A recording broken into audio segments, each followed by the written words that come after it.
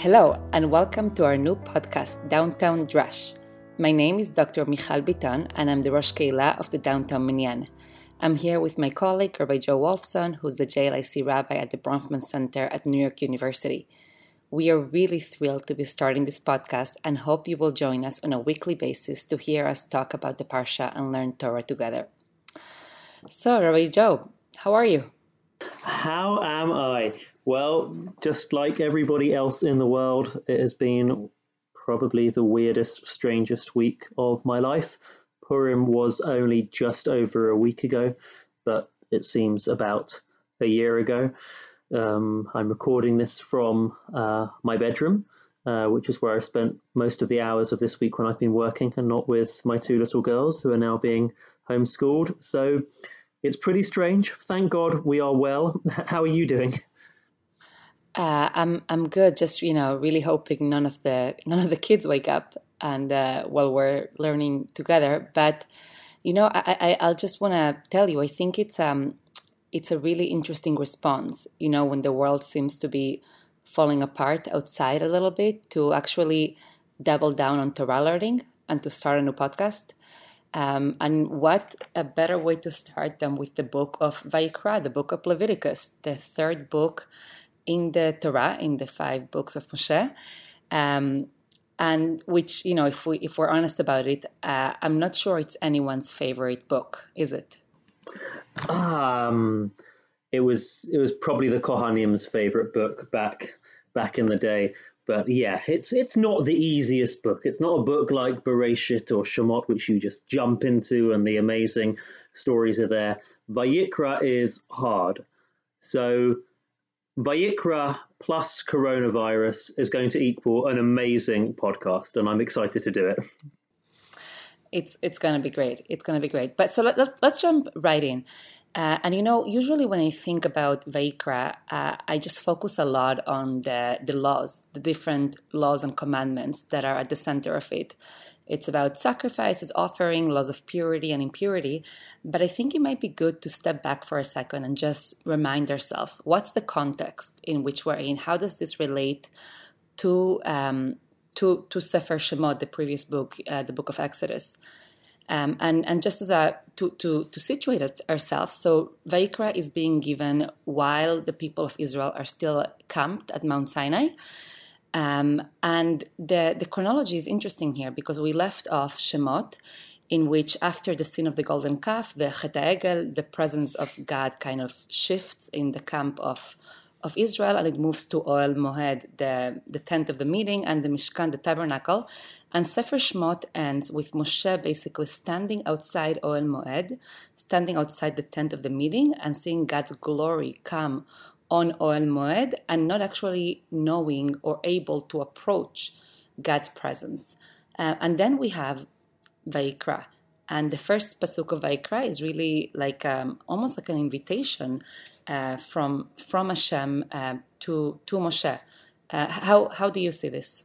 So I think it's actually something which, once we're a bit more used to not just the Torah, but to Tanakh, the whole of the Bible in general, it's something which shouldn't surprise us so much, because the Bible, the Tanakh as a whole, it combines a whole bunch of different genres in terms of what is it talking about. So, of course, we're most familiar with the narrative, with the story elements. That's the way in which Bereshit begins. But there is also a huge legal component to it as well. There is a prophetic component to it. Maybe we'll talk about the Haftarah from Yeshayahu, from Isaiah later on. And then the Tanakh has also got poetry like Tehillim, Psalms, and it's got wisdom literature. So in our third book, we've already had certainly a significant number of laws already, but in our third book, we're beginning with a whole lot of halachot, of laws. And so it's something which, once we get more used to the way in which the Tanakh tells its story, perhaps shouldn't seem so strange to us. But I think that what people find to be more jarring than a book of laws per se is actually the content of the laws. I think that what strikes people so much when they begin Vayikra is what it's about. And Vayikra, in a single word, at least the first chapters of it for quite a while, is about korbanot. It's about sacrifices. Yes, it's totally jarring, like the content of it. And I will add, I think, to what you're noting, that it's not only the content itself that is jarring, this whole idea of like animal sacrifices, offerings to this like monotheistic God that we're somehow supposed to think of as something good and part of our tradition. I think to me what's jarring is that the whole, like the Hebrew word for offering, for sacrifice, is korban. And really, the verb of it is kuf resh bet, which is about kirba, about closeness and relationship. And what I find difficult and jarring and challenging, and also, I guess, an opportunity for some Torah learning, is how can we have this thing that is supposed to be all about closeness and intimacy and relationship with God, and then we actually get into this really nitty-gritty logistics and laws and halachot that seems so foreign and so far away from anything that's related to covenantal intimacy. You're obviously so right that the root of the word korban is kuf resh bet, which means to come close, which is a sense of intimacy. And this is a very classic and ancient interpretation of what the korbanot are all about. They're about coming close to God. And you know what? It's worth reminding ourselves that this doesn't actually begin with Vayikra. I think the first korban in the Torah is already in Parshat Bereshit, and it's Cain and Hevel, and it's both of them, these two brothers, the sons of Adam and Eve, wanting to come close to God. So perhaps really we are the odd ones out. We are the ones who find it strange. I don't know if I've ever told you this, Michal. Corinne's my wife, we honeymooned in India a number of years ago, shortly after we got married. And sacrifices, not of animals, but sacrifices of plants or the like, are a very big deal there. And so what I saw there was that people there still relate to sacrifices as a very natural way to express their religious devotion. So perhaps if you can go from Cain to India today and Sefer Vayikra in the middle, maybe we're the odd ones out. And in a sense, like our discomfort with korbanot actually says a lot about us as anomalies in history, as opposed to the vast majority of the human experience. And you know, I really like what you said about productive discomfort, because I actually think that it brings up some really important questions about love and relationship. And maybe Vayikra, in its invitation to us to kind of step into this uncomfortable moments of thinking about animal sacrifices and things that are so foreign, maybe it's also inviting us to actually destabilize the way we think about love and relationship, that it should really be about something that is difficult, that is foreign, that can lead to tremendous, closeness, kirva, but that the content, that closeness, doesn't come with a certain price as we walk towards it. That's really intriguing and beautiful, and I want to think that I understand you. Do I understand you to be sort of almost making a parallel between the discussion of the korbanot and how a person comes close to God to how maybe a couple today sort of think of their relationship with one another? If we talk about love as between two people, what's the parallel? What are we learning from Vayikra to that? Yeah. So I don't think it's only about romantic love. I think it's about just love in general. And I don't want to get too existential here, but we could, But I do think that there is certain illusions that we have about love as something that's supposed to be easy and always feel good and always feel familiar and always be in our image. And maybe Vayikra, by Hashem is literally, like at the beginning of Vayikra, inviting humans to be in relationship with God. That's the framing for all the foreignness that we're going to encounter. And we might forget about it as we get into the nitty-gritty of the korbanot and other halachot. But that framing is saying something really radical about love and relationships. That yes, my ability to come close to another being has to be through the unfamiliar, right? Through something that's hard for me to fully understand for myself. Right. And that in part explains the terror of it, because we don't like to feel uncomfortable, right? We like, to use a Pesach metaphor, we like the dry land upon which we're standing, and it's the sea which is in front of us, which is what's scary. That's really beautiful. And I think you could extend it by also just simply talking about the idea of, in a much more simple sense, perhaps, the idea of a meal, that there's the different korbanot. Among them have got various different halachot, but one very central one is that the korban, the offering, is consumed, and it's often it's also consumed by the person who brings it. And so I guess on the one hand, the korbanot might be seeming so other, but on the other hand, is there a better known way of forging a relationship between two parties than to be sharing food with one another? The korbanot are sharing food with God. HaKadosh Baruch Hu is inviting us for a meal. I always love. My mother taught me this as a young child, and I even use it in my work here at NYU. That the Latin origin of the word companion is, the etymology is compagna, somebody who you share bread with, copain, right? So I think that in some ways, despite its otherness, it's actually extremely familiar with that. Yeah, and that actually leads me to ask a question, because the question you just asked, Rabbi Joe, is, well, isn't there something very familiar here? We're almost like sharing a meal. And that, I think, brings us to like this other aspect of deep discomfort that, and I'm just going to say it the way I feel it, there's something about korbanot that feel really pagan, because it is pagan mentality to actually think of the gods, right, as somehow being these capricious beings that have to be appeased so that they don't come and strike me. And so we have all of this mythology and pagan ways of thinking and approaching the gods, in which you basically make a barbecue and you hope that X God will be happy with you and your family and protect you. And it's really hard, to read Vayikra and to remind ourselves that this is not pagan and that it's also supposed to teach us some eternal truths that are relevant in 2020. So, Rabbi Joe, how would you respond to the question that really asks, how is this any different than a pagan worldview?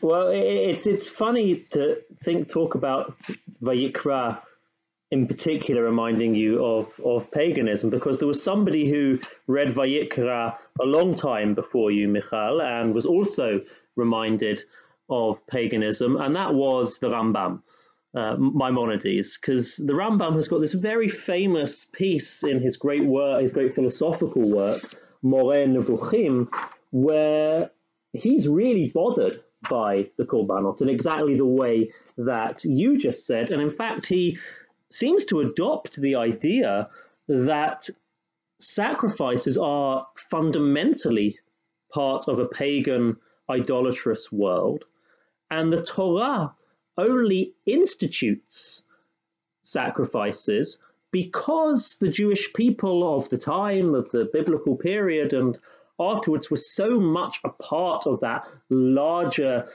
pagan world that it would have been impossible to remove them from it. He says he starts off the section by saying you can't take people out of one mode of existence. The mode of existence that they know is you connect to God or the gods, lahavdil, through korbanot, and to tell them otherwise would be completely nonsensical to them. And he then gives a fascinating example. He said it would be as if a prophet came to us today and said you are no longer allowed to speak to God using words in one's prayer. Rather, they all have to be in your head. You can only think about God. And it's the same equivalent distance, just as that would be jarring and strange to us today, so too it would have been jarring and strange to Am Yisrael, to the Jewish people of a previous time, to be told you cannot approach God through sacrifices. So, I mean, that's pretty similar to what you were saying. Maimonides in Moreh Nevuchim, and by the way, this is not the case in everything he writes, right? But at least in the Moreh Nevuchim, in the Guide to the Perplexed, which is meant to be this like work of philosophy for like the intellectual elite, let's say, in the Moreh Nevuchim, he claims that korbanot, that offerings, are actually a concession to the historical moment, and the spiritual needs of the people in that time. So maybe like, I think concession is exactly the word, yeah. Right. So it's not as if, in an ideal world, korbanot are like great or like what God wants. They're almost like not like a bediavad, I would say, exposed, like, a concession to the people's nature thing that's going on. And that's a really provocative thought, because we have this whole third book that's not only about korbanot, but has a very intensive focus on korbanot, and so much of the priestly, Torah Kohanim, that's Sefer Vayikra, right? So much of the priestly Torah and eventually the worship in the Mishkan, in the tabernacle, in the temple, in the Bet HaMikdash, is centered around korbanot. So my question, I guess, if we were engaging with Maimonides and his philosophy, is, what does this mean for us today? Look, you're so right, and this is a piece of Rambam which is just so interesting to think with. There are some who claim that the Rambam thinks that when a third temple is rebuilt, there won't be sacrifices there. Now, it's important to note that the Rambam never actually says that himself explicitly, but you understand why people might think that based on what he said. It seems to be the Ramban, Nachmanides, understood him to be saying that. It's actually worth reading the Rambam closer, because I think that there is maybe a desire on the part of certain people to feel, we are at the evolutionary peak of humanity in terms of our philosophical, rational sensibilities. But even before you get to the Rambam statements elsewhere, in this piece as well, he's saying, well, yes, korbanot were a concession to the people of the time, but even spoken tefillah and particular set texts and words which we do use are a concession to us today. He says it would be unimaginable, but it sounds like he thinks it would be more ideal for us to just communicate with God through our thoughts. He also gives the example of fasting. He says fasting is a concession as well, because that's how we approach God. I think it's actually worth probing this point a bit more within the Rambam himself. You and I were speaking about this earlier. The Rambam is known as having written these two great works, or having these two sides to him, right? He wrote this philosophical work, which we've been talking about, Moreh Nevuchim, and he also wrote Mishneh Torah, which is the great halachic work. And Mishneh Torah has 14 books in it, and 2 out of those 14 books he dedicates to the korbanot. I was just reading a piece earlier today by Professor Isidore Twersky, who is one of the great Rambam scholars of the 20th century, and he points out that the Rambam was the first person ever to write a full work on the sacrifices in the books that appear in the Mishneh Torah. He puts so much intensity into it, but not once in any of his writing in Mishneh Torah does one get the sense that it's a concession or it's b'di'eved.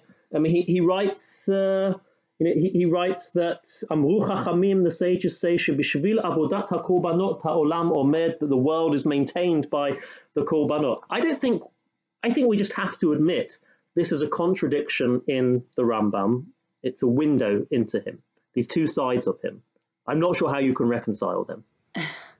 Well, I mean, one popular way to reconcile these two sides of Maimonides is to say that he's speaking to different audiences, and that in the Mishneh Torah he's writing for a broader audience and kind of keeping to some like more mainstream opinions in some cases, and in the Moreh Nevuchim he's speaking to a very select intellectual elite who maybe can handle the idea that korbanot were a concession. But But before we dive deep into Maimonides and his thought on his life, and he's fascinating, I do think there's actually something really inspiring, really powerful about divine concession.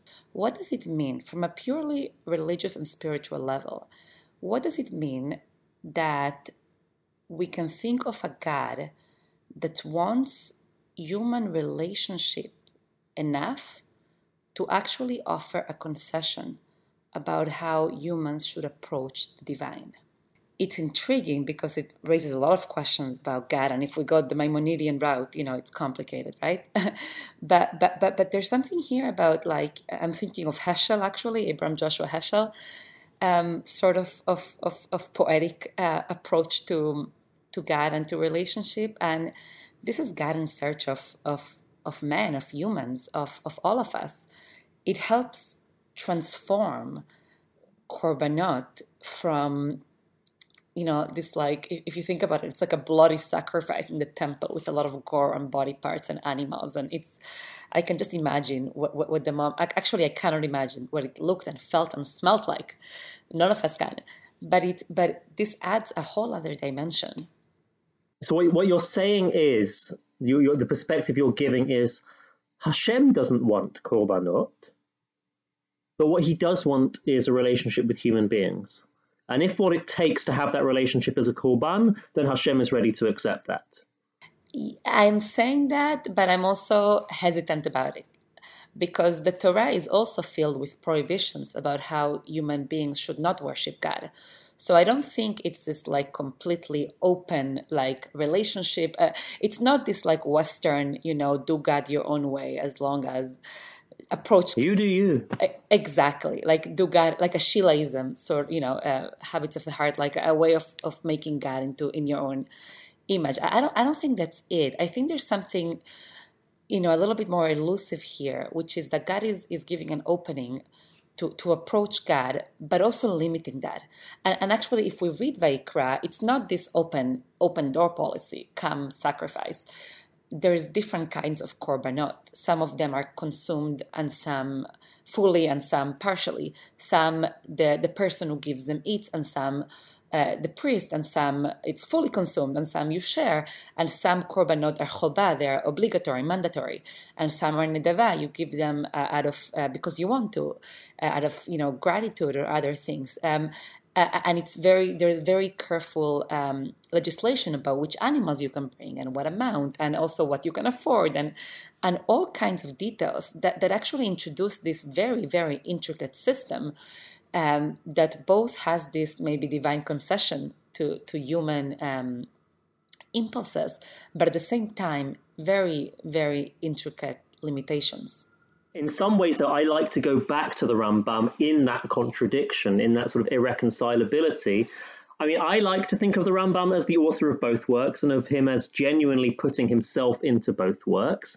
And the fact that there is something that's irreconcilable there, that's all right, because the Rambam himself was pulled in different directions, as we ourselves, I think, often are. On the one hand, yes, he was this rationalist philosopher who struggled with the idea of korbanot. On the other hand, he was not traditional, doesn't even begin to describe. He was the tradition, right? He was this inheritor of it, and so he fully embraced it. And I think that's actually something which we probably share in common with him. Rabbi Joe, if I were to ask you, what's your favorite teaching? Maybe your favorite thinker in the way that they approach the core, the essence of what korban is supposed to symbolize or represent. What would you say? There is a man called Michael Wishogrod, who I used to describe for a long time to my students as the most important Jewish philosopher that you've never heard of.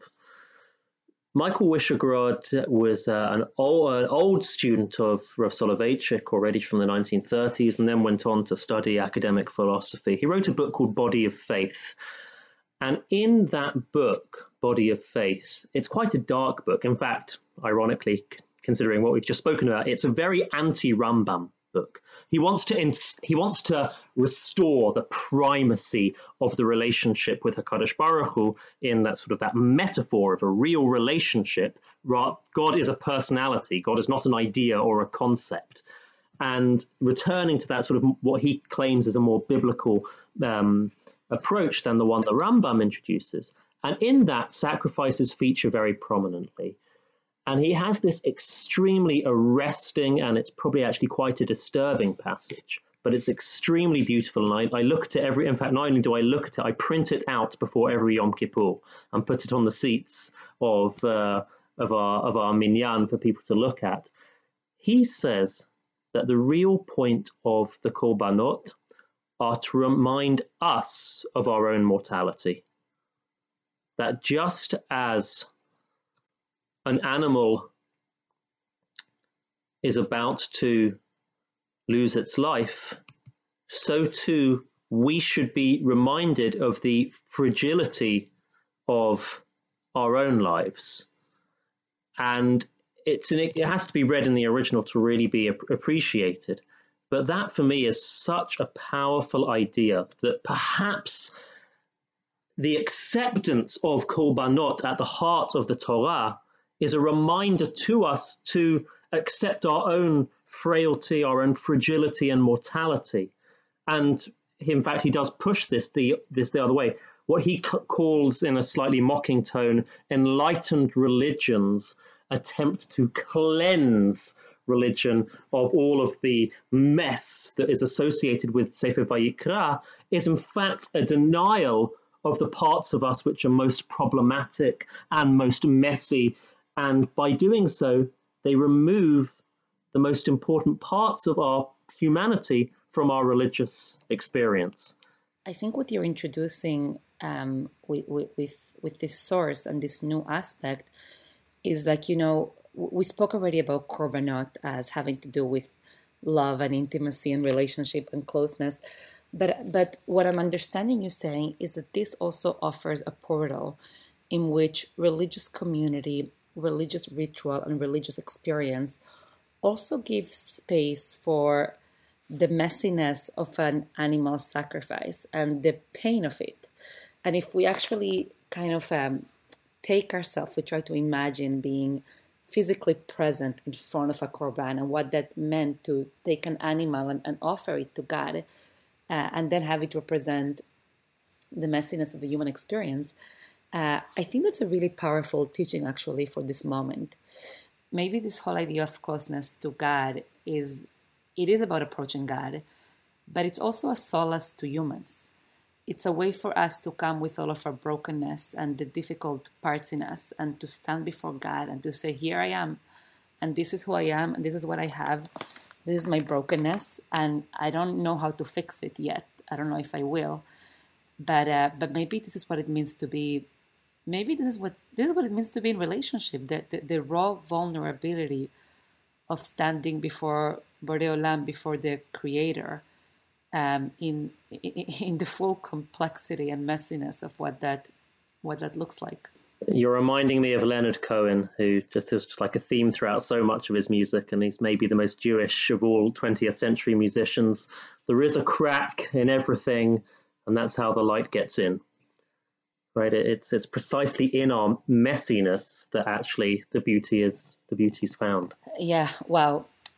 So Rabbi Joe, before we begin winding down, I know that we were learning before the podcast also, and you mentioned to me a really exciting teaching about Rashi. Yeah, so here is a piece on Vayikra, which isn't about korbanot, and which is beautiful and hopefully can give us some of the comfort that we all need at this time. The first word of Vayikra means, and he called, God calls to Moshe. And Rashi picks up on this language, which is different to the normal language of Vayidaber, God spoke, and he says Lashon Chiba, affection. God is calling Moshe affectionately. And what's so interesting, this is something pointed out by Rabbi Mordechai Breuer, is that in his first comment on every single book of the Torah, Rashi goes out of his way to speak about God's love of Israel. The first Rashi on Bereshit, the first Rashi on Shmot, the first on Vayikra, on Bamidbar, and on Devarim. And every time, points out Rav Breuer, the context, the actual context of the verses is not about God's love of Israel. Rather, Rashi goes out of his way to insert this message into the text at a critical juncture. And Rav Breuer and also Professor Avraham Grossman, they have this very beautiful piece where they say one of the major things that Rashi wished to communicate to his audience was God's love for Israel. Why did he do this? Well, one large part of it must be the context in which Rashi lived. Rashi was born in 1040, he died in 1105. He lived through the worst of the Crusades. He saw Ashkenazi Jewry and communities that he knew absolutely ravaged and destroyed. And the message that he chose to give his community was that despite all this, God loves us. He didn't say God will judge us, so therefore stay loyal. He didn't say God is your king, and so stay loyal. He said, despite everything going on, HaKadosh Baruch Hu is deeply in love with Am Yisrael. And I think that, that those words written, probably a little bit under 1,000 years ago, that idea, that's what made Rashi into who he was. And it seems to me that that idea is about as relevant now as could ever be, and we don't just need to talk in the particularist tone when it comes to God's love for the Jewish people, despite everything going on now. And I think this is probably the darkest week that the world as a whole has experienced in my lifetime. We believe that Hashem still loves humanity and that, please God, will come to a brighter day. We all need so much comfort right now. And I agree with you. This has been one of the darkest weeks. And I also think it's important to know that things might continue difficult for a while. And to have Rashi's voice, and also just the voice from the parasha, like reminding us about God wanting to reach out to us, and about the concession that God makes for human connection, and also the fact, the idea that we brought about God, and not just God, but really the ritual of korbanot, making space for human brokenness and human complexity. And now this idea that God loves each and every one of us. I think these are the sort of ideas that are going to help us as we go through these days. And I'll just add one last thing that which I love that you just said, Rabbi Joe, that it's not only about a particularistic message that God loves the Jewish people. Even and that's really significant, because even though the korbanot are actually very particularistic, and Vayikra is so particularistic about all of the laws about ritual purity and impurity, they really are about the people of Israel. But the message here is a human one, and perhaps the question that I'm going to take with myself as I go on through the week and try to be inspired by the parasha is not only how can I make sure to remember that Hashem loves us, wants to be in relationship with us, but what would it mean to treat other people and to engage with them with this constant reminder that Hashem loves them, and what kind of compassion and empathy can we have for people that we know and people that we don't know, when we remind ourselves of this simple but really deep and radical teaching.